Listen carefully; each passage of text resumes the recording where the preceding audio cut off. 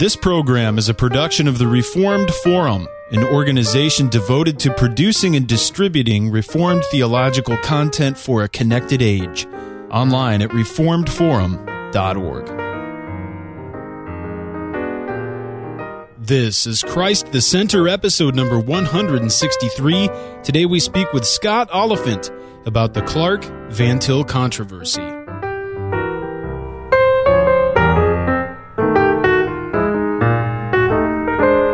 Welcome to Christ the Center, Doctrine for Life, your weekly conversation of Reformed theology. My name is Camden Bucey. We have another great episode lined up for you. This is episode number 163. We're broadcasting live to Machen's warrior children around the world from the campus of Westminster Theological Seminary in Glenside, Pennsylvania. Let me introduce to you today our panel. We have Jared Oliphint, who is the Director of Admissions at Westminster Theological Seminary. Welcome to the program, Jared. It's great to have you back. Thanks, Camden. Good to be here, as always. And this is an Oliphint double shot today because I'm introducing our esteemed guest is Dr. Scott Oliphint, who is Professor of Apologetics and Systematic Theology here at Westminster. Thanks for coming over, Dr. Oliphint. It's great to have you. You bet. Good to be here, Camden. Today we're going to be carrying on one of our favorite topics. We all like to speak about apologetics and Cornelius Van Til, and we're going to continue that today. We're going to try to clear up some issues pertaining to a key event in Van Til's life and a key controversy that still pops up once in a while. Today we're going to be speaking about the Gordon Clark-Van Til debate, or controversy, however we want to call that, setting that in its historical context and then describing some of the apologetic and philosophical issues pertaining there. But before we do that, we need to mention a few things of news. I've already mentioned that we are broadcasting live, and that's at reformedforum.tv. And there you'll find a calendar that will keep you updated as to all of our programs and when we are recording, and you can follow along online and chat with us as the programs are taking place. So we like getting your feedback, even live. So if you'd like to follow along, visit reformedforum.tv, and you can keep updated there. Jared, do we have any full confidence tours coming up? For those that are listening live, I think there's one in the near future, isn't there? Yeah, there are a couple in Canada that I mentioned before. Those are in March, one in Vancouver, one in Edmonton. So, the cities that we're going to, Vancouver, Edmonton, there's going to be one in Nashville, in Pittsburgh. So if you're in Texas, well, by the time this airs, we have already been doing it. But for those who are listening live, an encouragement to listen live. This upcoming weekend, February 18th weekend, we're going to be down in the Dallas-Fort Worth area. And Dr. Oliphint will be speaking there, and I'll be there doing a few things and then doing a Texas tour, which I'm excited about, traveling around to different colleges and RUF groups. What are some of those schools for people who might be listening and want to keep their eye open for you? Where are you going? I'm starting out at Trinity down in San Antonio. That's on a Monday. And then the next day I'm going to Rice. Going to get together with the RUF group there. Mm-hmm. That Wednesday following, I'm going to go to Texas A&M. And Jonathan Brack, who has been on the show, is also going to be traveling around with me to Texas. He's an Aggie. And so we're going to go to the A&M RUF group. And then after that, we're going to get together with the UT Austin RUF group. And then that following Friday, we're going to get together with the Baylor RUF group. So really touching base with a lot of good schools down there. And I always love going to the RUF groups and seeing what college kids are discussing and their theological concerns. So should be good. I know there are a lot of Reformed people down there. We, with our website statistics and whatnot, we can keep track of the different places that people are coming from when they visit our website. And I'm always astounded at how many come from Texas. I suppose you'd expect it to be so because there's so many people living in Texas, but it's still encouraging to see. And we know we have a friend, Andrew Moody, who has a church plant in Houston. And then there's the church in Amarillo, where you guys are from, and many others from Westminster have attended there. So it's the promised land. Close to heaven as you can get. Yeah. But there's a lot going on in Texas, so we're excited to hear that you're going down there. And if anybody, especially students, are going to be in Texas, look up Jared and try to find the schedule and follow along and get in touch. He'd like to hear from you. Yep. So, are there any other bits of news that we need to mention before? Oh, there's just one other conference. There's a Faith and Science conference coming up, and this is just on the fly, so I forget the exact dates. But if you search on 8th, I think. April 8th, I think okay, so. that The weekend, 9th, yeah. It's I think a 2-day conference, Yeah. and I think you're doing something. Vern Poythress is doing something, and that's again partnered with the Discovery Institute. We did it last year, and it was just it was a great conference. It brought to light a lot of different issues, and incredibly relevant with Hawking's book that's been out, and just the continuing evolution debate that always rages out there. Al Mohler's called a lot of attention to it. So, yeah, that's going to be here in the Philadelphia area. Do you know the venue? No. Okay, but around here. Yeah, keep in touch about that. And we'll mention it, I'm sure, on a few upcoming episodes. Great. Well, that's good to hear. And, of course, our final mention, we always have to have an appeal and just remind people that we are listener-supported. And any help that you can provide for us is much appreciated. We've just been able to buy some more video equipment, but we are still in need in order to be able to do what we want to do in terms of live audio and video. So we need a couple more cameras and a few more pieces of equipment. So if you're able to help, please visit us online at reformedforum.org/donate and help us to continue to produce and distribute these shows free of charge, and to do so in multimedia. Thank you for your support of Christ the Center and all that we do at Reformed Forum. Okay, guys. Well, today we are going to be speaking about Cornelius Van Til and Gordon Clark, discussing the controversy that happened in the 40s and 50s, early on in the history of the Orthodox Presbyterian Church. And we're going to try to parse some of these issues out, because there's been much discussion over the last several decades about this debate, and it has become more and more apparent over the last several years that there's still very much confusion about what the issues were and about what the positions of both men actually were, and what the dangers or benefits of either position may be. So today we want to parse out some of those issues and discuss a debate that's centered around divine incomprehensibility. And Dr. Oliphint, I'd like to pass things to you just to explain a little bit about what divine incomprehensibility was and what some of the salient features of this debate were. Yeah, let me just say a couple of things anecdotally. First of all, I remember my first discussion with Van Til on Gordon Clark, because I'd read Van Til on that and was very interested in his take. And I remember where we were. We were actually taking one of his daily constitutional 2-mile walks, and we were on Rich Avenue where he lived. And I asked him about Dr. Clark. The first thing he said was, "I pray for Dr. Clark, and I wish we had been able to get together theologically and philosophically, because," he said, "Clark was a better philosopher than I am." Mm-hmm. So the first thing he mentioned was complementary, and it was obvious to me, and this was later on in his life, there was no bitterness with Van Til, and he recognized Dr. Clark's intellectual abilities. The second anecdotal thing worth mentioning is I had a chance years ago to talk to Dr. Clowney about this. We were at a conference together, and it was up in Minneapolis, and it was freezing cold, and the conference center was next to it, had a bridge crossing to it to a mall. After the conference was over, Clowney walked by and said, "Let's go take a walk." So for some reason, both these things happened on a kind of exercise walk. And I asked Dr. Clowney, I said, "Tell me about the Clark Van Til debate." Mm-hmm. And his Clowney was a very ironic fellow, and so I was a bit surprised, because he was adamant that the debate should have happened, and that it needed to take place in the OPC for the sake of clarity. Now, my understanding, and I'm open to correction here from any of your listeners, anybody out there, but my understanding is that the initial complaint which came with respect to Clark's ordination in the OPC, mm-hmm. it was not a trial, it was not a heresy trial, not anything like that. It was just simply a complaint, which is a formal procedure that you can lodge in the OPC. Came in the early 40s, and my understanding is it was initially given by Stonehouse and Murray. That Van Til was not central in the discussion initially. Right. And I think that's significant, because it's coming from a couple of OPC ministers who have concerns. Their concerns are not of a trial nature. Clark was not on trial here. But it was that the presbytery address some issues that they had concerns about. And the way to address that is by way of complaint.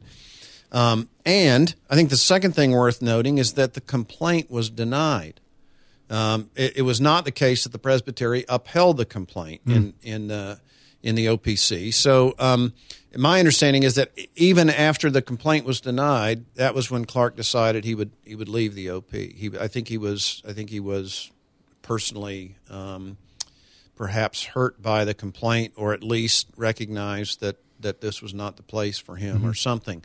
Now, I think that was a bad move. He should have stuck with it, I think. But the complaint was simply this: that there were areas in Dr. Clark's teaching, philosophical teaching, that seemed to undermine a reformed understanding particularly of God's knowledge. So the incomprehensibility is sort of a generic term that doesn't accurately maybe get at what's going on there. Clark was wanting to address the relationship of the knowledge of God to the knowledge of man. Right. How do those two relate?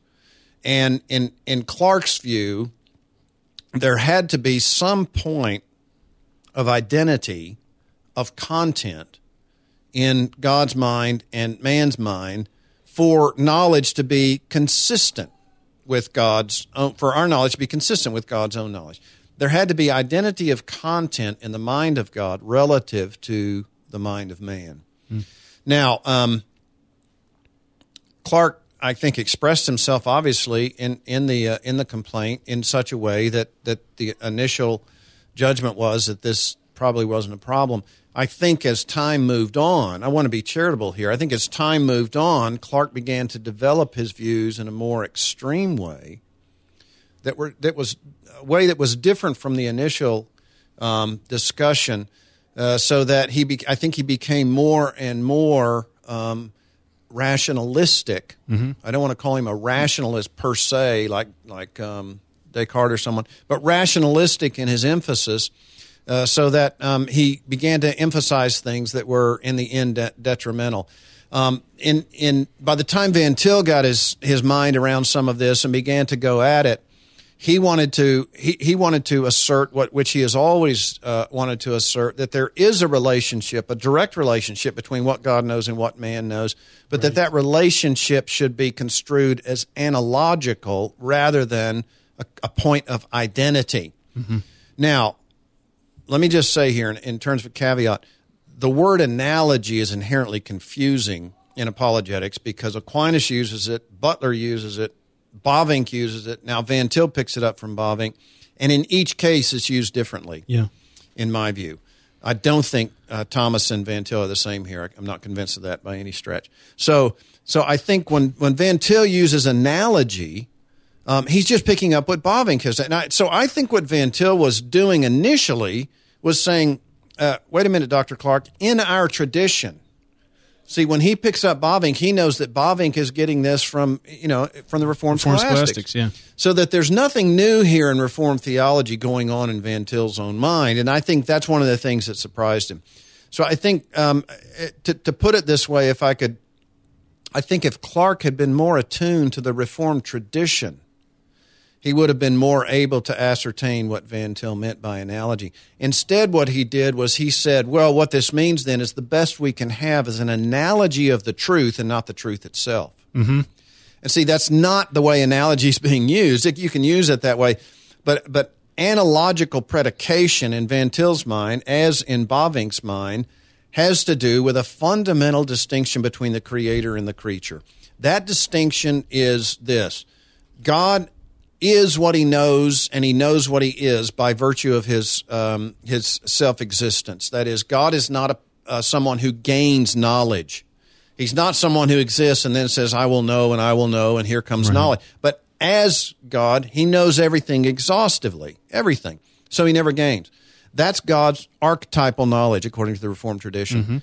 From that comes God's ectypal knowledge, that is, knowledge from the archetypal knowledge, that is theology, as the scholastics wanted to say. Theology then communicated to us so that we have ectypal, but our ectypal relates to God's ectypal, not to God's archetypal knowledge, because archetypal is his being. So what you have then in Revelation is God giving us his own thoughts, but as Van Til liked to say, it is God's interpretation Now, the reason he uses the word interpretation, I think it's a good word, is because whenever we interpret something, we take the original and we give it some other aspect or meaning. But it relates directly to the original. So it's an interpretation of the original, but not identical to the original. So what Van Til's saying by interpretation is, when God speaks, and it is, God said and it was, that which is can't be identical with the mind of God, or it would be God. So it is analogically related in that it is now God speaking out what he knows, and that speaking out is something now that we know. We know creation, but the creation that we know is not identical with what God knows in his own mind, even though it is from God's own speaking. So it's analogically related in that we know it as creatures, God knows it as God. And there's a difference there. So I think it may be, this is being optimistic, maybe this could have been resolved if it could have been emphasized that the point of identity in our knowledge in God's is in the thing and not in the respective minds. So the thing that we know is what God knows, but God knows it as God, and we know it as creatures. And that is the analogical relationship, which, again, is nothing new in Reformed thought. Analogy is a bad word. I like iconic better. If someone had said to Clark, all of our knowledge is iconic by virtue of the fact that we're image. So it always has the characteristic of dependency, of image, of God giving it. The original is there. The image then takes it.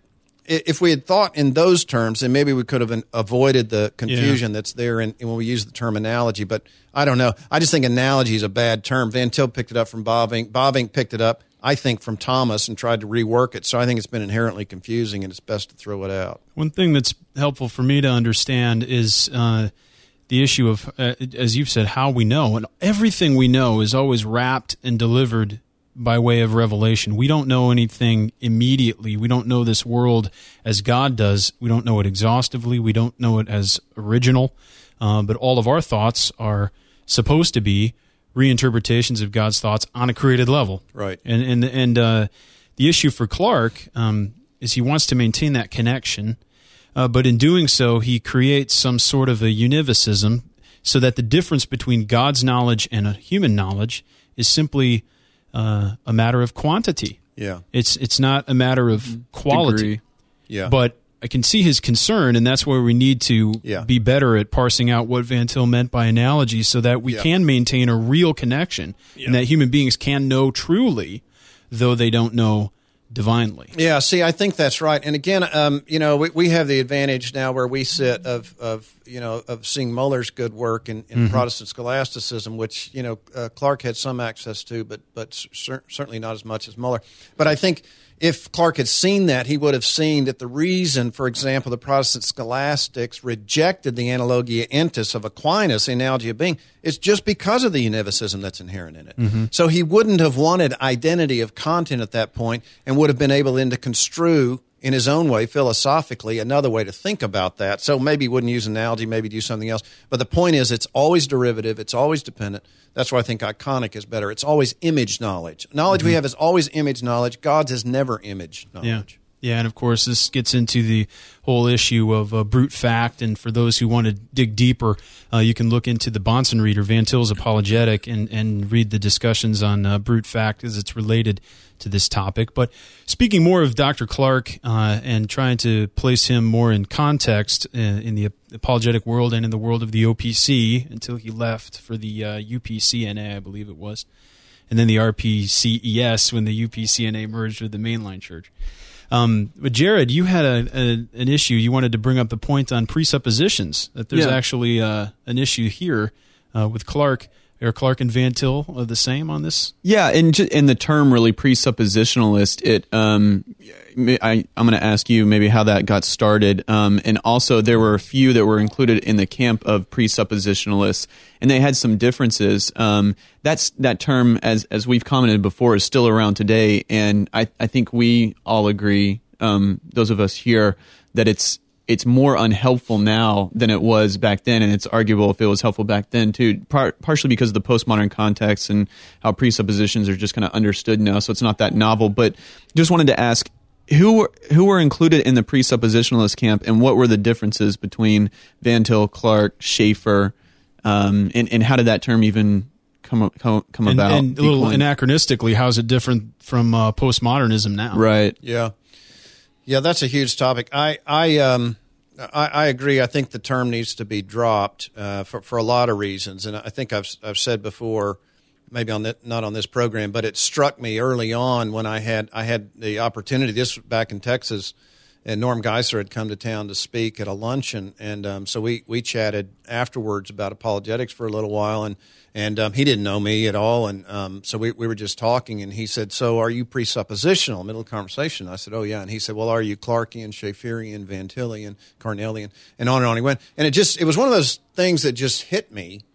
It's the first time I'd heard it like that, and I thought, well, there is some ambiguity here that needs to be clarified. So as I've thought about that through the years, I've thought, let's just drop the term. And then you get into the postmodern context that I'll talk about in a minute. I think it gets worse. But fundamentally, what you have is a kind of impetus in Van Til. I was talking about this in class this morning. When he wrote his Metaphysics of Apologetics syllabus, the first one he wrote, which is now entitled Survey of Christian Epistemology, he used the term transcendental at that point, and that's kind of become a buzzword as well. I think that one's overused and overdone. But he used that because what he was trying to do was communicate in the context of idealism, particularly post-Kantian idealism, communicate a particular method of understanding how to defend Christianity. Now, Kant had his own transcendental dialectic, transcendental logic, etc., and the Critique of Pure Reason, and all he was getting at there fundamentally was whatever experience you have, whatever fact you have, what are the presuppositions there that give it its impetus, what gives it its possibility? And Van Til said, it's not a bad way to think about the kind of questions we ought to be asking Christianity. So for Van Til, transcendental was the impossibility of the contrary, but transcendental meant ferreting out the presuppositions behind a given approach or fact or experience or anything else you want to have there. So he talked a lot about presuppositions. Now, in my view, as far as I remember in print, I think it was discussed previous to this. I think Meether brings this out in the biography. But in print, presuppositionalism came out as a critical term for Van Til in the 40s. A Buswell article, The Father of Presuppositionalism. Called something like that. And Van Til was happy enough to take the term on. So it's not something he would have lived or died for, but he took it on because that's kind of the way things evolved. Mm-hmm. He wasn't that interested, I think, in just the way the thing was termed. Mm-hmm. So the terminology at that point is relatively unimportant, and that's why I think it's easy enough just to drop it and say something else. But what you basically have in any kind of presuppositional approach, here I think would be some standard tenets that all would agree, Schaeffer, Carnell, Van Til. What you have is a kind of modified look at the theistic proofs.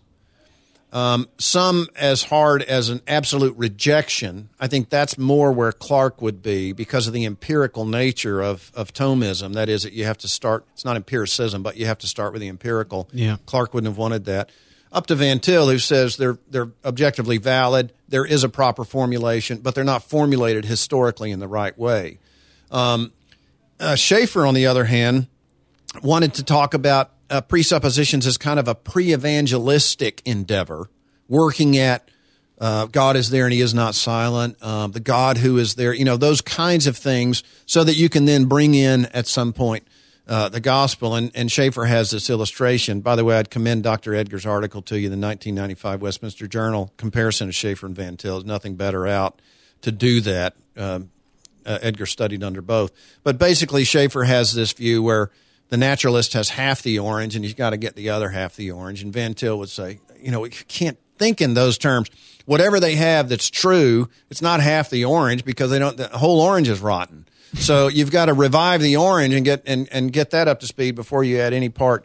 So he would not think in terms of half and whole. I think in terms of methodology now, Van Til and Clark were so close. I think they were very close in terms of what they wanted to do. That is, there was an impossibility of the contrary approach in Gordon Clark, and a supposition of the absolute necessity of the Principia of revelation and of our doctrine of God. Those were both there in Van Til and Clark. But I think now, if I could be critical, I think because of Clark's in my view, overemphasis on rationality and the way he defined that he gave that an objectivity that I think eventually served to undermine what he wanted to do in his good emphasis on the authority of Scripture. I think one had to eclipse the other, and I think the rationality view eventually eclipsed the revelational view. Now, I think in my own, looking back on it where I am now, I think what you have is a much more radical approach in Clarkians than you do in Clark. Just like you have a much more radical view in Kleinians than you do in Klein. Sometimes the disciples, miss it and begin to propagate things. Having said that, I think as Clark progressed over his lifetime, I think he became more radical, and I think got to places that he shouldn't have gone to because of his emphasis on logic. Yeah, and just to read a quote, in the Bahnsen Reader, Van Til's Apologetic by Greg Bahnsen, when he's describing this whole debate, there are a couple quotes. I'll just read one on page 669, and this is coming from Clark, and Clark's, I guess it was an article, but how may I know the Bible is inspired? But Clark says this, he says, strange accidents do indeed occur, and no proof is forthcoming that the Bible is not such an accident. Unlikely, perhaps, but still possible. Mm-hmm. And, I mean, correct me if I'm wrong, but clearly Van Til would not agree with such a thing because of his approach to the impossibility of the contrary. Maybe that's where he has a nuance that's different from Clark. Yep, I think that's right. And I think the longer Clark began to postulate these things, the worse it got, unfortunately. There's a helpful chapter on this subject in Bahnsen's more recent work, Presuppositional Apologetics, Stated and Defended. And he tries to parse out the differences of presuppositional methods among them all, and I found that to be a helpful chapter. Yeah. Speaking of the postmodern context, is this the essence of Van Til? Is the essence of presuppositional apologetics just that everyone has their own presuppositions? Of course. Nothing else needs to be said. Yeah, that's what you tend to get, and I think it's unfortunate that it's gone that direction. I've even heard it around here, in the halls of Westminster. So I think it needs to be corrected quickly. Van Til was not saying. Sometimes presuppositions. Oh, you have your presuppositions and I have mine. Yeah. That's so obvious it doesn't even need to be stated, and certainly you can't build a method on that. But that's kind of the way it's gone with certain post-conservative, postmodern types. And let me just try to say it this way. I've been told, or I've heard it said in my presence, that when Van Til says there are no brute facts, what he means is every fact is interpreted. And, isn't that just what post-conservative, postmoderns are saying, is that we all have our facts that we interpret, so we all live in our subjective world. That is the opposite of what Van Til wanted to say. The opposite of brute fact is not interpreted fact. The opposite of brute fact is created fact. Or, if I could put it this way, the opposite of brute fact is God-interpreted fact, as I was saying earlier, such that God has creation in mind from eternity. When he speaks it into existence, but the existence of that is not identical in any way to the existence of what he has in mind. It's an interpretation of what he has in mind. If it were identical, it would be himself. So it can't be identical in that sense. So what Van Til the point he was trying to make, the reason he used brute fact, because it was replete through the scientific literature during the time he was writing. Also, Bose and Pugh and others, the British absolute idealists were using the word as well, so he was very familiar with them. And the reason was because science was using this and saying what we have to do is take these facts and give them the meaning. We have to understand them and interpret them in order for them to be what they are, and this is what's led to some scientific anti-realism. But what Van Til was saying was, no, it's God created, God interpreted, and our responsibility is to think God's thoughts after him. Well, what are God's thoughts? God's thoughts are those things that are in the world right now, and we come at the world as God's world and understand the world in the way that God has made it. So it was meant to produce exactly the opposite of what postmoderns want to say. It's meant to produce a biblical notion of objectivity. The fact is there. You're connected to the fact by virtue of the fact that God created you and created the fact, and he's brought the subject and object together. So it's an objectivity, not a subjectivity. So we should never say that Van Til taught that there are no brute facts or only interpreted facts, and therefore we all have presuppositions. That is so far from what he was trying to do that it really misses the boat altogether, I think. I think one of the other issues that really distinguishes Van Til from a post-conservative or postmodern type of approach, is the presuppositional method. This is going to maybe this may be misunderstood when I say this, but the presuppositional method is not foundational for Van Til. It's a consequence of his doctrine of God, and then therefore also the creator-creature distinction. Yeah. And that's why he uses the transcendental method, because being creatures, we cannot judge God or stand over him like we can stand over a scientific experiment. Yeah, that's we have right. to ask the question, what are the necessary preconditions of X, Y, and Z? Yeah. And that's because we're creatures, and that is because God is who he is. Yeah. And it's also because we know as Christians what the necessary preconditions are. So we go into the discussion with that idea because God has shown us that. I was saying to the class this morning, I mean, this bears on this, even if tangentially. The whole discussion about whether or not Machen was a presuppositionalist is completely anachronistic, because my answer is no, of course he wasn't, because Van Til wasn't, because nobody in the 30s was presuppositionalist. What Van Til was doing at that point, what he's doing the rest of his life, was articulating Reformed theology in the context of apologetics, and there was no ism that he was attaching to it.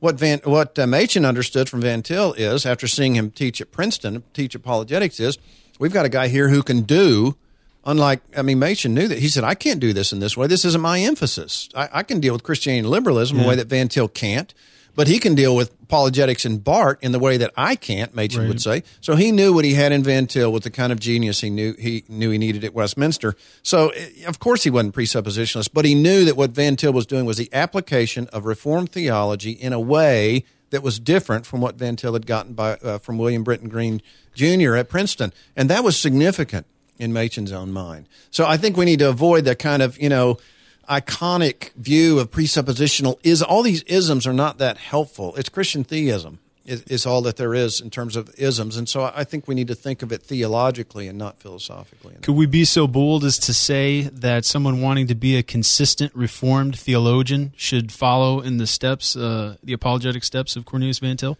Yeah, well, I've been bolder. I've said if your theology is Reformed, you must necessarily be Reformed in apologetics, or you've got some significant inconsistencies there. And by the same token, I say to my class, if your theology is Arminian, you can't follow this approach. I need you to understand it because I'm teaching it, but you can't follow this approach because it presupposes the reality and the truth of Reformed theology. So Reformed theology demands a Reformed apologetic. Arminian theology demands Arminian apologetic, and on you go. I think Van Til saw that. To him, that was so obvious that he didn't state it, obviously, and I think the rest of us now coming behind him need to state it more explicitly. Now, is this an elevation of a man, or because we like to use his name oftentimes, or is it more of a shorthand for saying we're trying to be consistently Reformed? Yeah, it's the latter. And I tell my class, I think it's in any time we talk about Calvinism, Arminianism, Van Til, all we're saying is here are some people who typify the kind of approach that we think is biblical, and so we can use that as a kind of shorthand to get people into the discussion. But certainly Van Til wouldn't have wanted to be exalted that way. He told me numerous times, he said, I'm just a pygmy who stood on the shoulder of giants. I'm a little guy who stood on Bavinck and Warfield's shoulders and Kuyper, and I could see a little bit further because I was standing there, but he didn't see himself as any kind of great changer in that way. He was not a revolutionary in that way, and I don't think he saw himself as wanting to be that. On a related note, this is germane to the discussion in the controversy between Clark and Van Til, or we should say the Clarkians and the Van Tilians in the church. It wasn't necessarily a one-to-one controversy. It might be cast that way, but it got more heated among the followers of the two men in the presbytery. But this issue is that of Trinitarian theology. What are some of the differences here? We oftentimes speak of person or hypostasis in our discussions of the Trinity. What were Clark's views of personality? How did he go about defining a person, and how might that differ from Cornelius Van Til? Yeah, I think toward the end of his life, he got more and more enamored with the kind of rational process, and wanted to define persons as kind of a collection of propositions. And because of that, as I say in my book, Reasons for Faith, in his book on the Incarnation, he says we just need to go ahead and admit that Christ is two persons. Now, I think, you have to look at that and wince, because in the history of 2,000 years, there's a reason why neither Catholic nor Protestant would ever go there. That That is the definition of heresy when you start to move into Nestorianism or Eutychianism or any of those kinds of Christological isms. You're in trouble.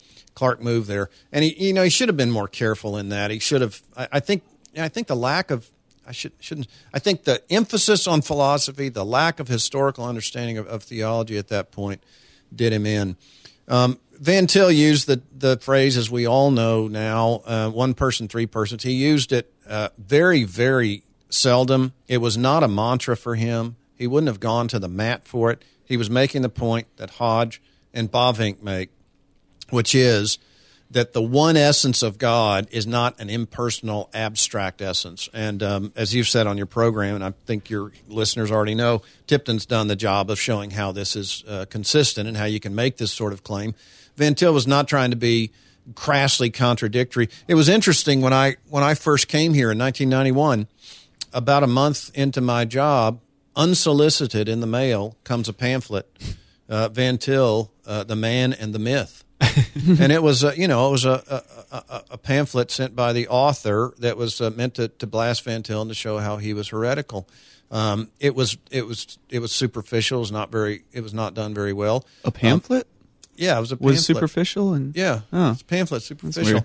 And, the interesting thing is, I think people should recognize this. A pamphlet like that, of necessity, undermines the Church of Jesus Christ. If Van Til was a heretic, the OPC would have picked it out. They weren't dumb on these matters, and that's for the church to decide. And the church knew what Van Til was teaching, and his position, as he even says in Intro to Systematic Theology, it's just following along on the same kind of concern that Hodge had, the same kind of concern that Bavinck had. So there was nothing that radical about it, and he wasn't trying to be crassly contradictory. Now, when Clark comes along and says Christ is two persons, I think we have real issues there. You have other issues, too, with defining a person as a collection of propositions. Then you need to go in the direction of having real distinctions in the Godhead. If there really are three persons, there must be distinctions. And if you've taken Clark's definition, there ends up being some impersonal essence of which the persons don't exhaust or overlap. So you don't end up with a full divine exhaustion. You don't end up with a perichoresis, is a technical word. And so there is a portion of the Son that is not known or not indwelt by the Spirit and by the Father. And you can make that statement for any combination among the members of the Trinity. Well, once you move in that direction, Christology, you're going to move that direction in the Trinity. Even if you didn't say exactly, it, you would have to hold it. So, I think this is a product of. I think Clark had the right impetus. He was going at it, basically generally the right way. But once you pour, a sort of absolutistic view of logic, that is a view of logic that the church, I'm not saying Van Til, the church has never held since its creedal development. Once you pour that into your theology, trouble looms, and it did, and it does. I think Muller even emphasizes this when he talks about a kind of move toward rationalism, especially with respect to natural theology, and people like Bartholomew Keckerman and Alstott and others. That move came because logic was given a place in the theology that it wasn't given historically, particularly in the writing of the creeds. So again, if Clark had just looked at the creeds and say, why in the world would people say that Christ is one person with two? What are they doing here? If he had just looked at that more carefully, I think he would have had to dispense with his understanding of logic. Jared, you had some issues or questions about logic, and we've spoken before about logic in relation to apologetic method. Mm-hmm. What are some of those issues, and how do they pertain to this controversy? Yeah, just wondering, Clark had we've talked about it today, but a specific view on logic and how it relates to knowing anything. And, it always brings up the question of how is logic and God related to each other. Some people go so far as to say that, God is confined by logic, but that's okay because it's part of his character. And my general question is how are we supposed to think about logic? And even in saying that, I know that it's defined in 100 different ways by 1,000 different people. But can we compare Van Til and let's just say Reformed theology's approach to the role of logic and the use of logic in theology and philosophy even compared to Clark? Yeah. Yeah, I do some of this in Reasons for Faith and go through it and basically borrow it from the scholastics. I borrow some of it from Turretin, whose exposition I think is pretty good on that. So again, whatever I'm going to say is not new in terms of Reformed theology. It's basically what we've held historically. But just to put it in the negative, I don't know what God's logic would be if he had logic. Because if logic is the science of inference, God doesn't have any because he doesn't infer anything. Well, maybe it's just the making of distinctions. Well, how does God make distinctions in eternity relative to exhaustive knowledge? What does that look like? Mm-hmm. Because we hold to God's simplicity, that is, there aren't any parts in God. No. So the fact that there are no parts, we still understand God to be Father, Son, and Holy Spirit. With real distinctions in the Godhead. But what does that look like in terms of our understanding? And see, what the church has said is you can't get there from here, that there's going to be a mystery. Van Til mentions in Intro to Systematic Theology, he quotes from an article of Clark's from the Evangelical Quarterly, where Clark claims to have solved the problem of sovereignty and God's sovereignty and human responsibility. He solved it. It's not a mystery.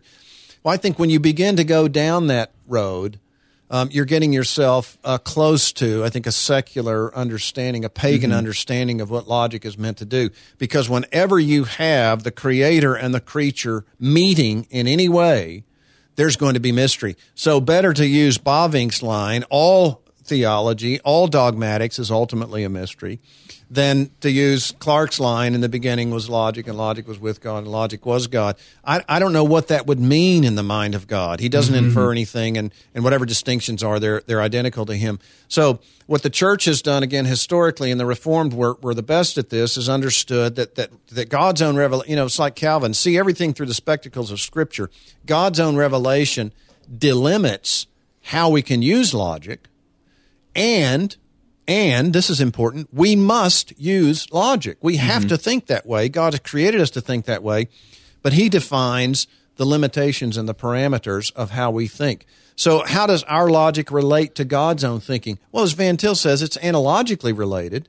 It's a created way to understand that God is, as Van Til says, absolute rationality, that he alone is coherent, that he alone is absolutely consistent. But what that consistency and coherence looks like, we have no idea, except as God reveals himself. So God says, think this way, not that way. Think God's thoughts after him. So this is a room and not a car, and we're thinking logically in that way. We're making distinctions. We have to think that way. I heard Sproul give a talk one time on transcendental argument for the impossibility of the contrary, the logic of the law of non-contradiction. It was a fine presentation. No one would disagree with it. But even philosophers understand that logic, if it has no foundation or basis, the best thing that you've got is a social convention. And Bahnsen pointed this out in numerous places. So what gives logic its foundation? Well, God does. God's created us to think in a particular way, and he's set the parameters and limited how we think about those things. So, for example, when the church is working through a doctrine of the Trinity or a doctrine of who Christ is, the first thing that it does is not say whatever we say has to be amenable and conformable to our own rules of thinking. The first thing the church does is say we've got to take what Scripture says, even if we don't have any laws that help us bring all of that together. Now, that doesn't mean the church is after bold, crass contradiction.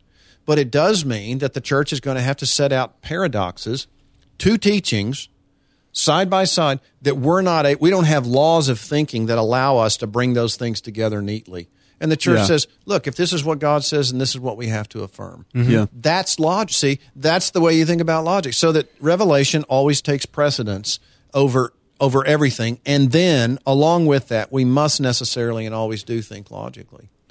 And just related to that, you touched on transcendental argument for God and impossibility of the contrary. And when I'm seeing these apologetic discussions, particularly in the light of people who kind of have a sense of Van Til or even know him pretty well, but maybe don't have all the categories, the two things that I constantly see are that the transcendental argument for God is this silver bullet philosophical argument that is just the Christians got it, and if you do that, then you're in. You got it. That's the truth of Christianity.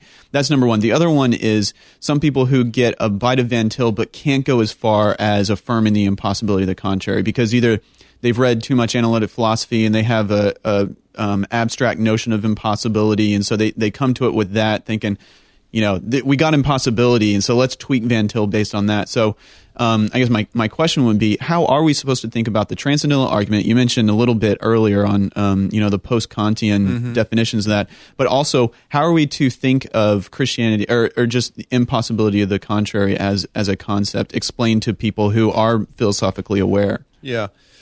Well, I think, number one, as I was saying, I think transcendental argument is overstated and overused more often than not. It was only a tool for Van Til, just something he picked out to use to explain something about Christianity. There's nothing silver bullet about it. Anybody can use it. As is pointed out to me in class over and over again, why can't Islam use this? They can if they want to. Not necessarily, though. I mean, when we start to really dig in, we can start to get into issues of their monism and what. I'm not saying they have truth. I'm saying as a methodological approach, anybody can say impossibility of the contrary, and my view is true, and everyone else is false. Now, there's nothing magical about that.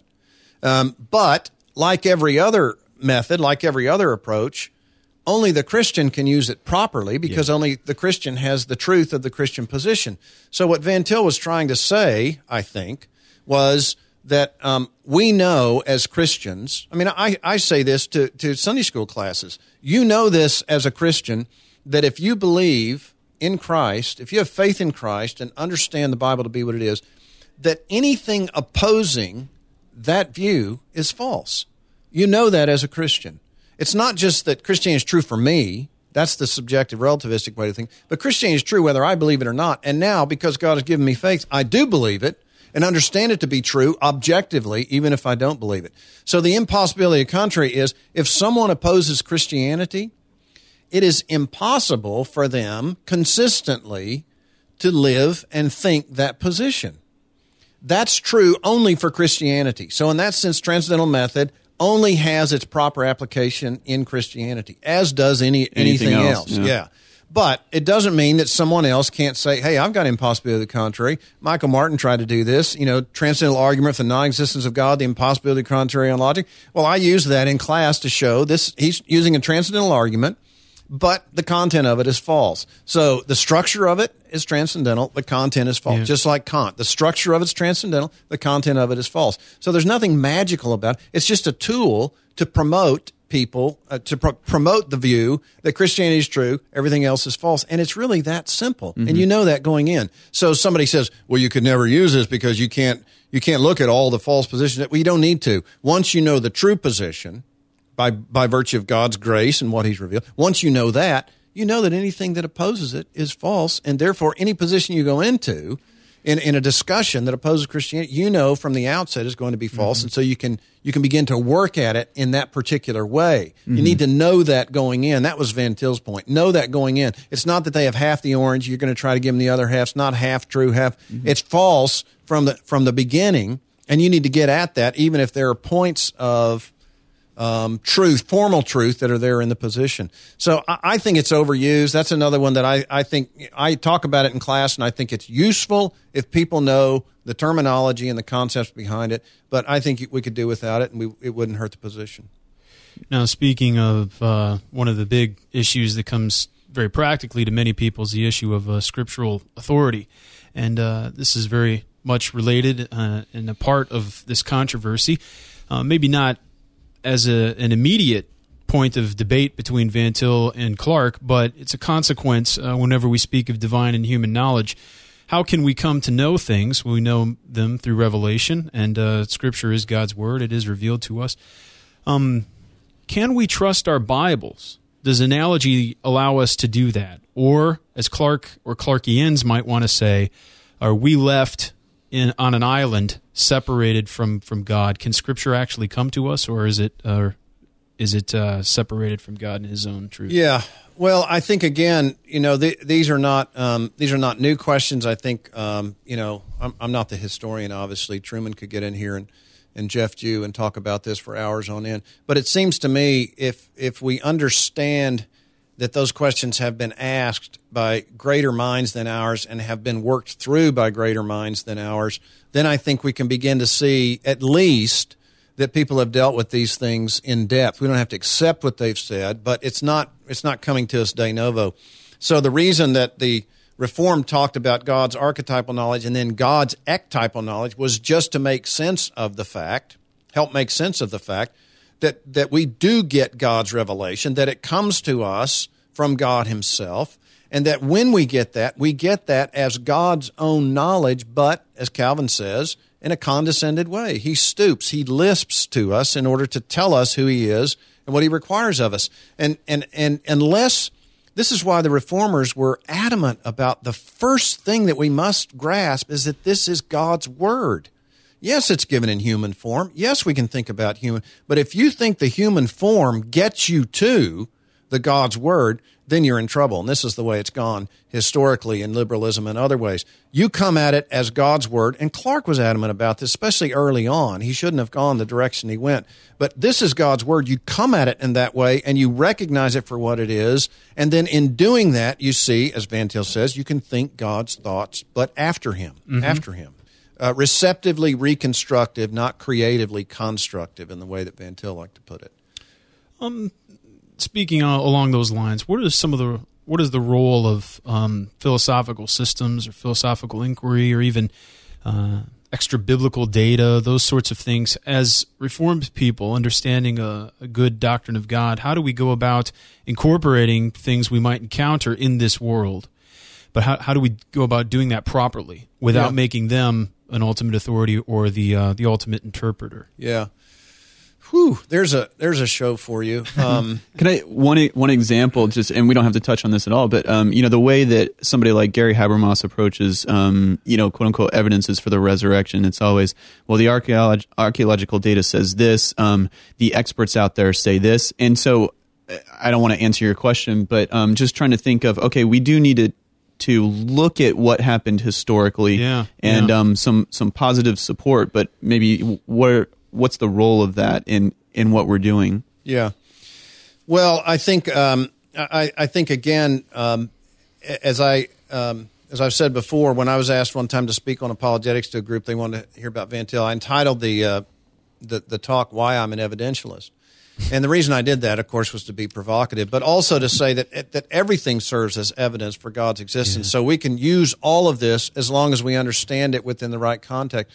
My faith does not depend on whether or not someone finds an empty tomb, or whether or not you find Jericho, or whether or not this is testified in archaeology.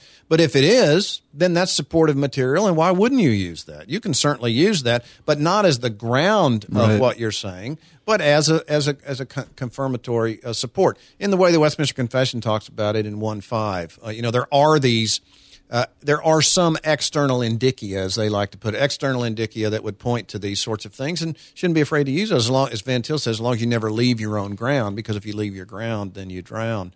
The question related to that, I think, on the philosophical side, the way I understand it is, at least in my own reading of philosophy and the way I've seen it articulated by Muller and others in Reformed scholasticism, is once you are grounded theologically, and that I don't mean to say that that's a definitive point and then you never move, but once you sort of have your theological parameters set, and I think it's difficult to determine. I think the church helps. I think you have to wrestle through this one. Then I think once that's the case, you can move into a philosophical arena and say, you know what they've done? They've articulated here something that is true in Christianity, and it's not a bad way to put it if I want to communicate with them, or not a bad way to put it if I want to say this in a particular way. Yeah. So, for example, this may not be the best example. I'm not using it, but it's just one I'm familiar with. The reason I use possible world semantics and reasons for faith is because it's sort of buzzing out there, and people are talking about it. And the notion of essentialism has kind of come up again in the ranks.